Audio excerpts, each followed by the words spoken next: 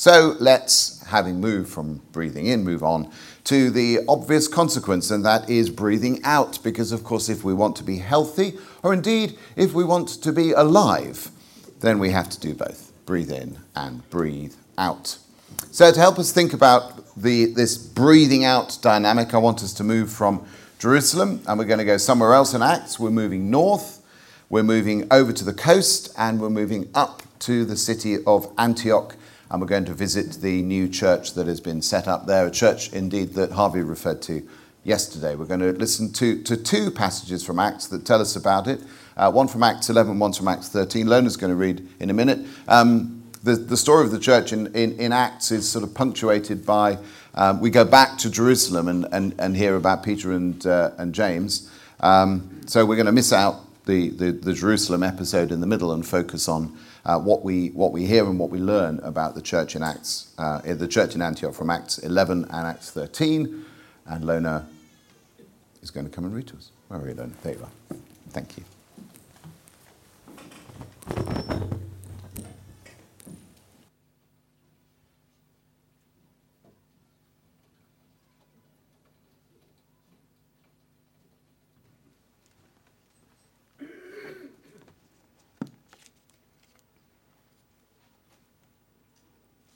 The first reading is taken from the book of Acts, chapter 11, verse 19 to 26, and it's the church of Antioch. Now, those who have been scattered by the persecution in connection with Stephen traveled as far as Phoenicia, Cyprus, and Antioch, telling the message only to Jews. Some of them, however, men from Cyprus and Cyrene, went to Antioch and began to speak to Greeks also, telling them the good news about the Lord Jesus. The Lord's hand was with them, and a great number of people believed and turned to the Lord. News of this reached the ears of the church of Jerusalem, and they went Barnabas, Antioch. When he arrived and saw the evidence of the grace of God, he was glad and encouraged them all to remain true to the Lord with all their hearts. He was a good man, full of the Holy Spirit and faith, and a great number of people were brought to the Lord.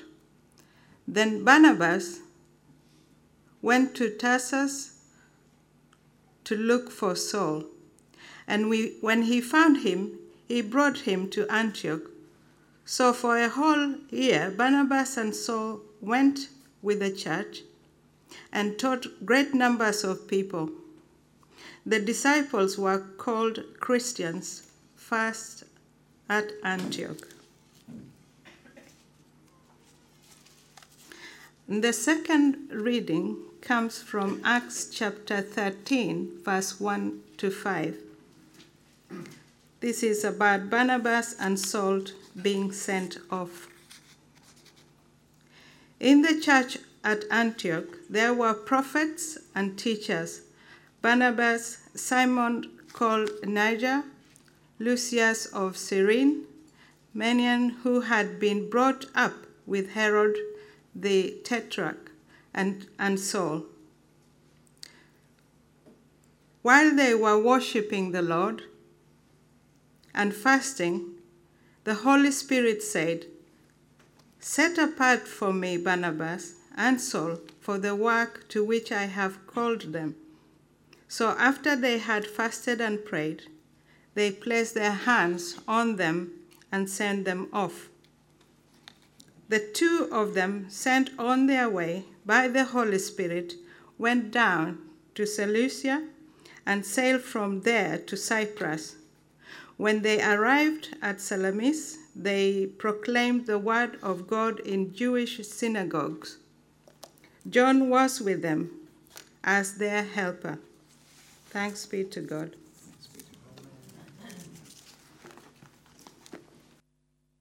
Thank you, Lona. Now, as I said, we're going to think about the outward dynamic, the breathing out of the church. But let's just reflect, first of all, that this church in Antioch certainly knows how to breathe in.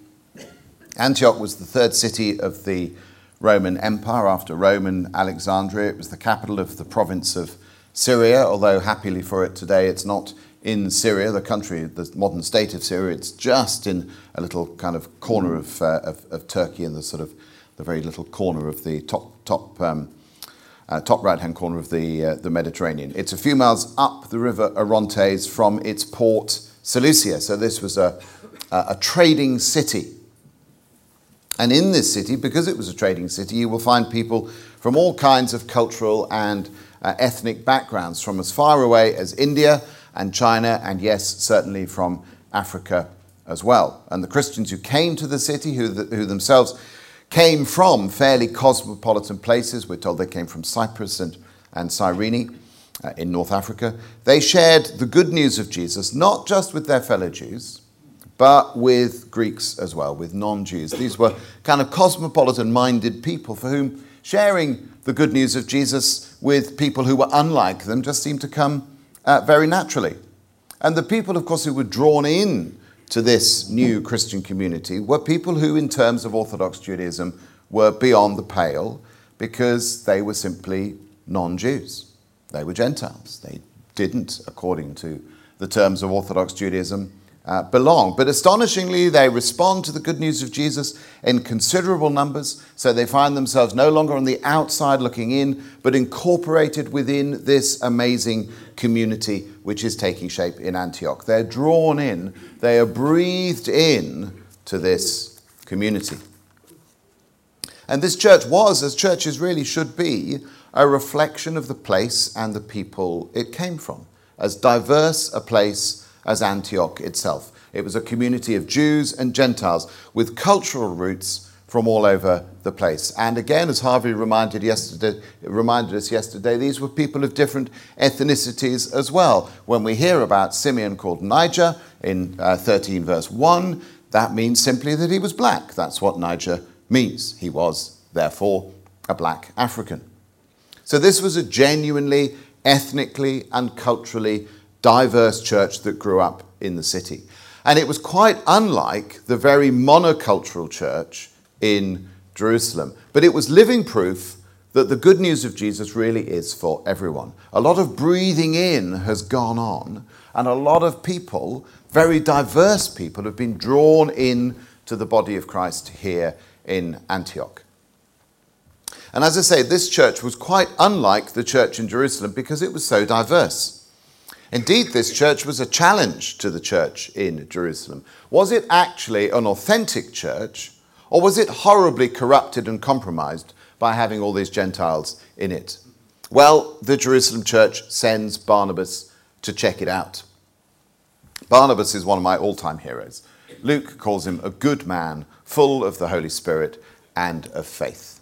And because he's that, Barnabas knows the grace of God when he sees it, and he rejoices in what he finds, and he plays his part in building up the church, with the result that even more people are added to it. Even more breathing in goes on. In fact, so much breathing in goes on that rather than bursting, as the church might, instead the church breathes out, and they breathe out in a great whoosh, as in Acts 13 they release Paul and Barnabas, and to that list we can add John as well, for this work of mission.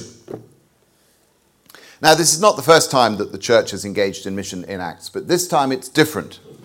Up to now, the good news has come to be spread through either circumstances such as persecution or through the direct intervention of the Lord. For instance, by sending Philip to meet the Ethiopian eunuch in Acts 8. But now the church takes direct action in launching this mission movement and commissioning Paul and Barnabas for it. It's really the first time that the church has deliberately breathed out. And no wonder, therefore, it's such a big whoosh. The church deliberately breathes out, but of course they only do so because the Lord tells them to. It's the Holy Spirit who tells the church to set these two men aside for mission, probably through one of the prophets that we hear about. And this church was clearly waiting expectantly on the Lord for him to act. They fast and they pray both before and after the Spirit speaks to them. But nonetheless, this church takes a much more active role in initiating the work of mission than has ever happened before. It's the first time really that the church has deliberately, rather than kind of accidentally, breathed out in mission. And this was a costly thing for them to do. Because what they're doing here is giving away some of their brightest and best talent. They could have reasoned themselves out of it, couldn't they, and questioned whether this was really what the Spirit meant. Send away Paul and Barnabas, who've been so instrumental in teaching and forming and building up this church. You sure that's right? You sure, really, that's what the Spirit says? Is it really sensible, prudent, cautious, wise to give away our key people just like this? It would have been really easy for them to rationalize their way out of it. Maybe he just wants them to take a more senior role in the church than they have already. But they don't rationalize their way out of it. They obey. They breathe out. And they launch out in this amazing mission. And it was an amazing mission because it had amazing consequences. Because of their sacrifice and because of their commitment to mission, churches sprang up across the whole Roman world through the mission of Paul and Barnabas and John and Thomas and many others too. And often the churches they established launched out in mission themselves until eventually the good news of Jesus reached as far as northwest Europe and even across the sea to the cold, foggy island that the Romans called Britannia. Now let me ask you this question. Were Paul and Barnabas still part of the church when they left Antioch and set out on mission? Had they left the church or were they still part of the church?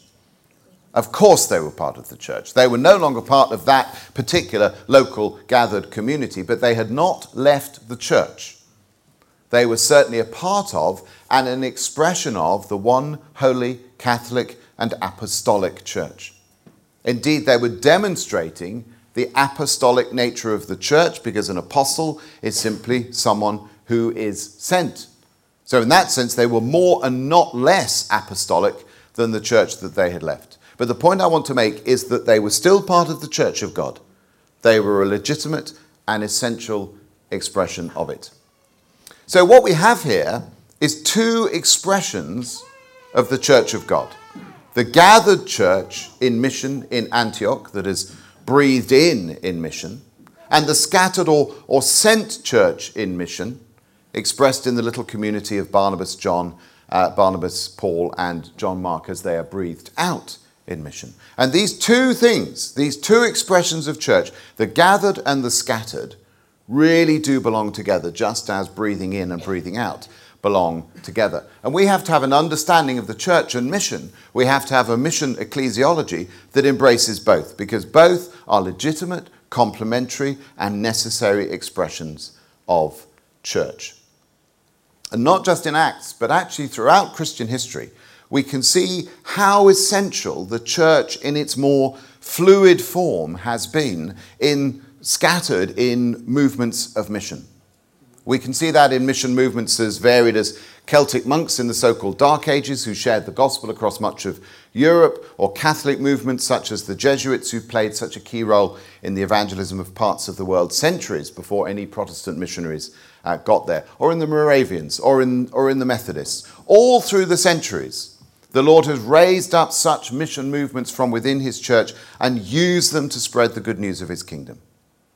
And what we see in Antioch sets the pattern for what's to follow, not just in Acts, but throughout Christian history. Indeed, there has never been a significant advance in mission without the involvement of such groups. And you can certainly argue that Protestant churches after the Reformation failed to grasp the great significance of such mission movements, which is why, whilst Catholic orders such as the Jesuits got on with the work of mission in the 17th and 18th centuries, it was the best part of 300 years before the Protestant churches got their acts together in global mission. And how did they do that? How did the Protestant churches get their act together in global mission? Well, surprise, surprise, they did it through the establishment of flexible mission movements, mission communities, such as the one we see in embryo going out from Antioch. And Church Mission Society is, of course, one such mission movement, one such mission community. We are an expression of the breathing out of the Spirit of God, of the breathing out of the Church of God. We can do things the church in its more settled form is sometimes incapable of doing and is often unwilling to do. That's why, for example, we invest in the training of pioneers in CMS, people with a heart for the margins, which is what in CMS at our best we've always been about.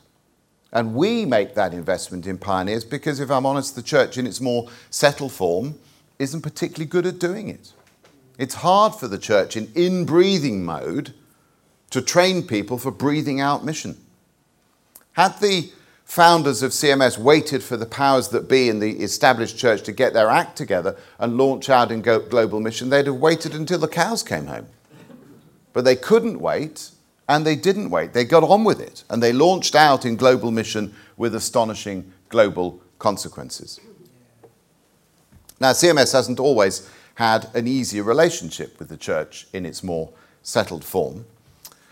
When we were first established, William Wilberforce, being a man of influence and stature, was sent to ask the Archbishop of Canterbury to give our fledgling mission movement his blessing.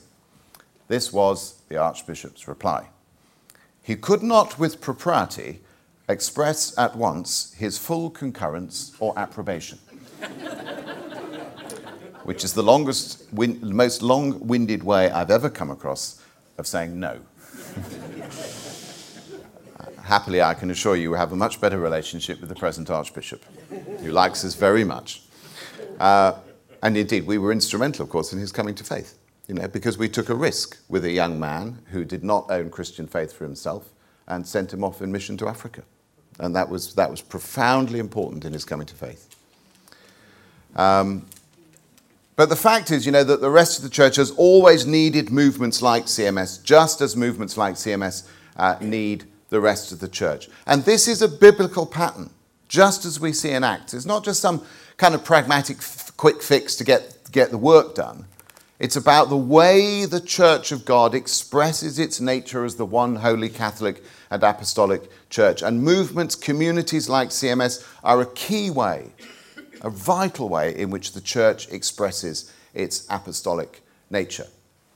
But of course, this is not a competition. These two expressions of church are not rivals. Each is essential, and there needs to be a strong relationship between them. We cannot do what we do in CMS without the help and support and the partnership of the rest of the church, even as we want to be in partnership and of help and support to the rest of the church. And we're very grateful for that help. So please do encourage your local churches to go on supporting us, and indeed to do so more and more.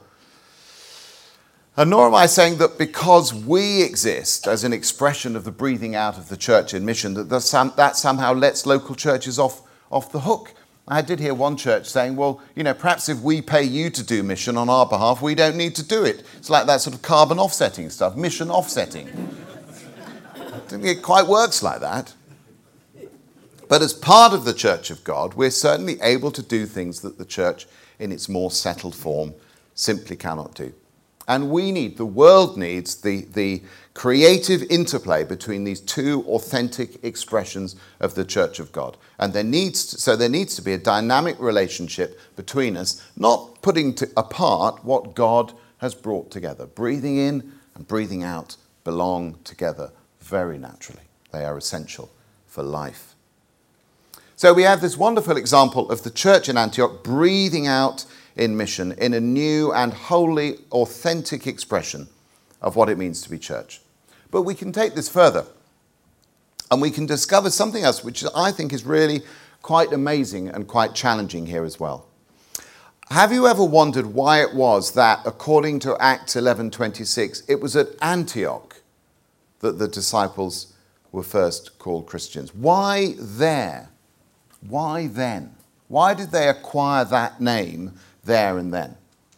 Well, one of the reasons may be that the people in Antioch had a reputation for being quite witty, and they liked giving people and groups of people nicknames, so maybe this is the local nickname that they gave them. But nonetheless, don't be fooled by that. Even that hides something of remarkable significance. I think the key to all of this is their astonishing diversity. They were an incredibly mixed group of people.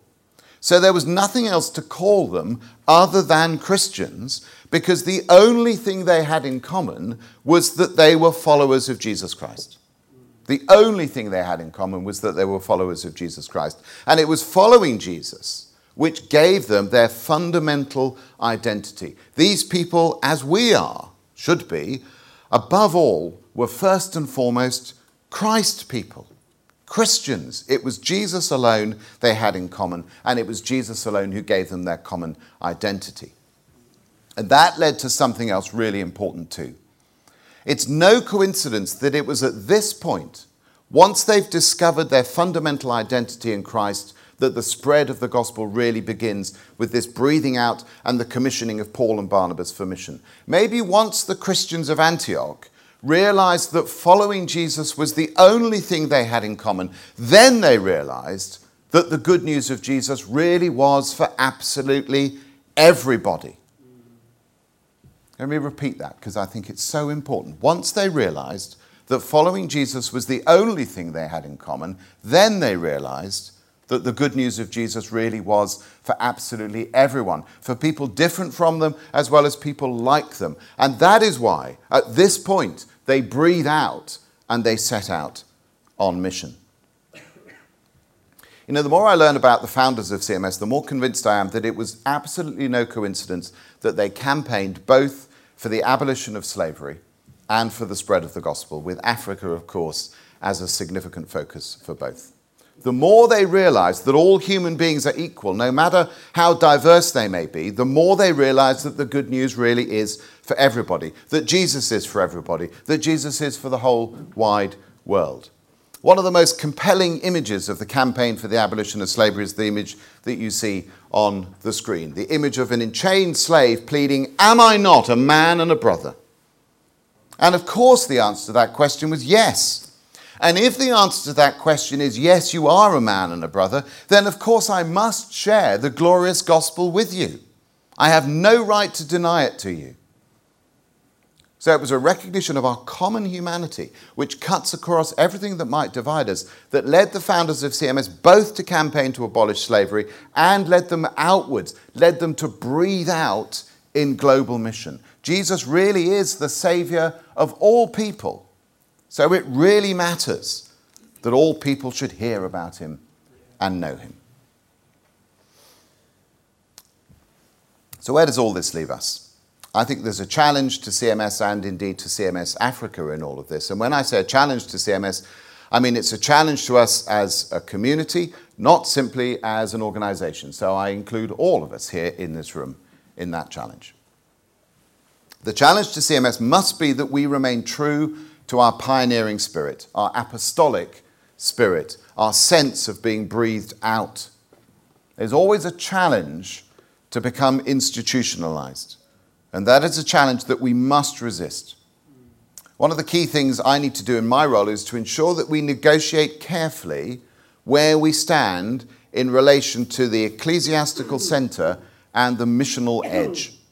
We can't afford to be out of touch with the centre. But if we get too close to the centre, then we lose our missional edge.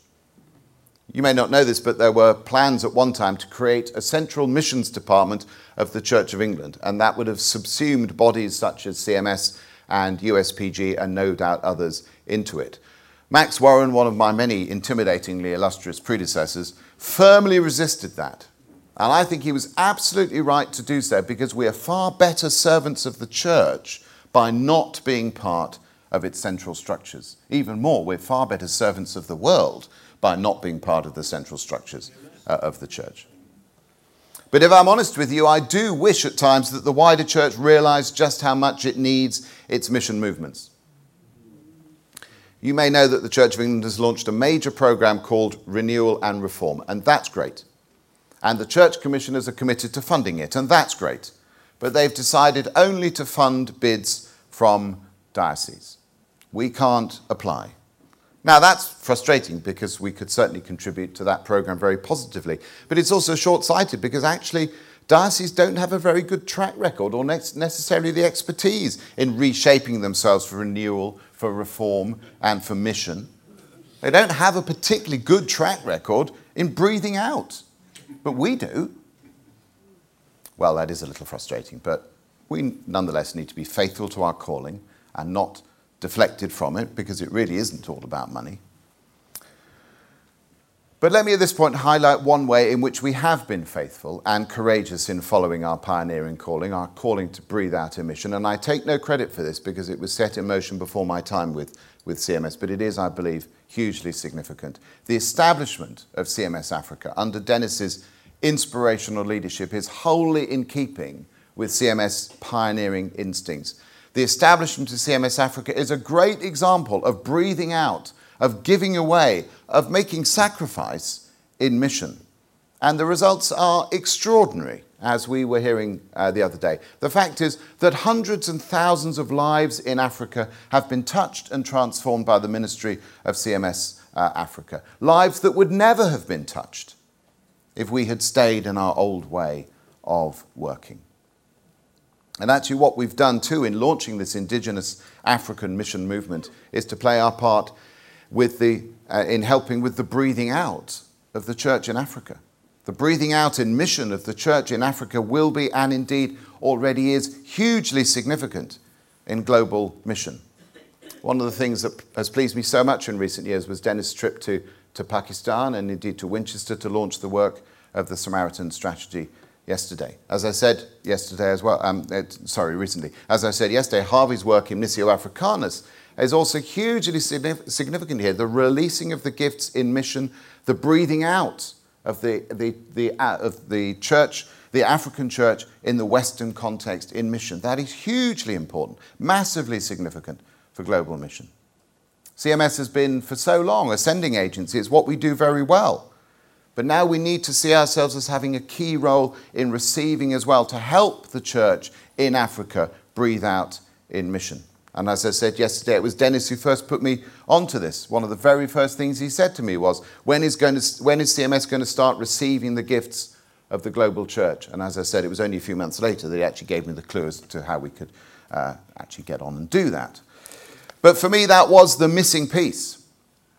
And it was shortly after that we met Harvey and began to see how crucial he would be in the relationship, in helping with the breathing out in mission of the church in Africa, which will be one of perhaps the major mission phenomenon of this century. Now, of course, there are challenges in working out what this exactly looks like. We're working with London Diocese on it. We value your prayers for the shape that venture is going to take. London Diocese have, in their Capital 2020 vision, have a vision for 100 new worshipping communities by the year 2020, and they want at least 10% of them to be non-English speaking expressions of church. And they're working with us, we're working with them to see how we can make that happen. It's hugely exciting that we've got a cohort of African leaders who've joined our MA program just this last term, and working out with them what African mission in the West, mission that takes Western culture seriously and takes African passion seriously, working out what authentic African mission in the Western context looks like, will be very significant and very exciting. Let's go back to Jerusalem, and a little earlier. On the first evening of that day, the first day of the week, the day of resurrection, the doors being locked where the disciples were for fear of the Jews, Jesus came and stood among them and said to them, "Peace be with you." When he'd said this, he showed them his hands and his side. Then the disciples were glad when they saw the Lord. Jesus said to them again, "Peace be with you. As the Father has sent me, even so I am sending you." And when he'd said this, he breathed on them and said to them, "Receive the Holy Spirit. If you forgive the sins of any, they are forgiven. If you withhold forgiveness from any, it is withheld." My brothers and sisters, the Lord has breathed on us too. As he breathed his life-giving spirit into Adam, So he's breathed his life-giving Spirit into us too. He's done that individually, but he's done that collectively as well. CMS is a creation of the Spirit of God. I have no hesitation in saying that. Indeed, I wouldn't have any interest in leading it if it wasn't. He has breathed on us so that we can be an expression of the breathing out of his Spirit upon the world that he loves. As the Father sent him, so he sends us. So he breathes upon us that we may be sent. So let's continue in the power of his Spirit to rejoice in being sent, in being breathed out in mission, that his kingdom may come on earth as it is in heaven, to the glory of his holy name. Amen? Amen. Amen. Again, just going to pause for a moment, and then I'm going to invite Dennis and Harvey just to come up and share any reflections from their perspective.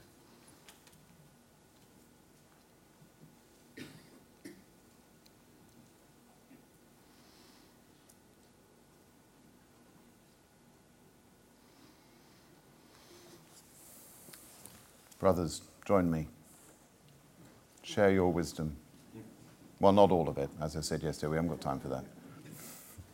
Share a grain or two. Good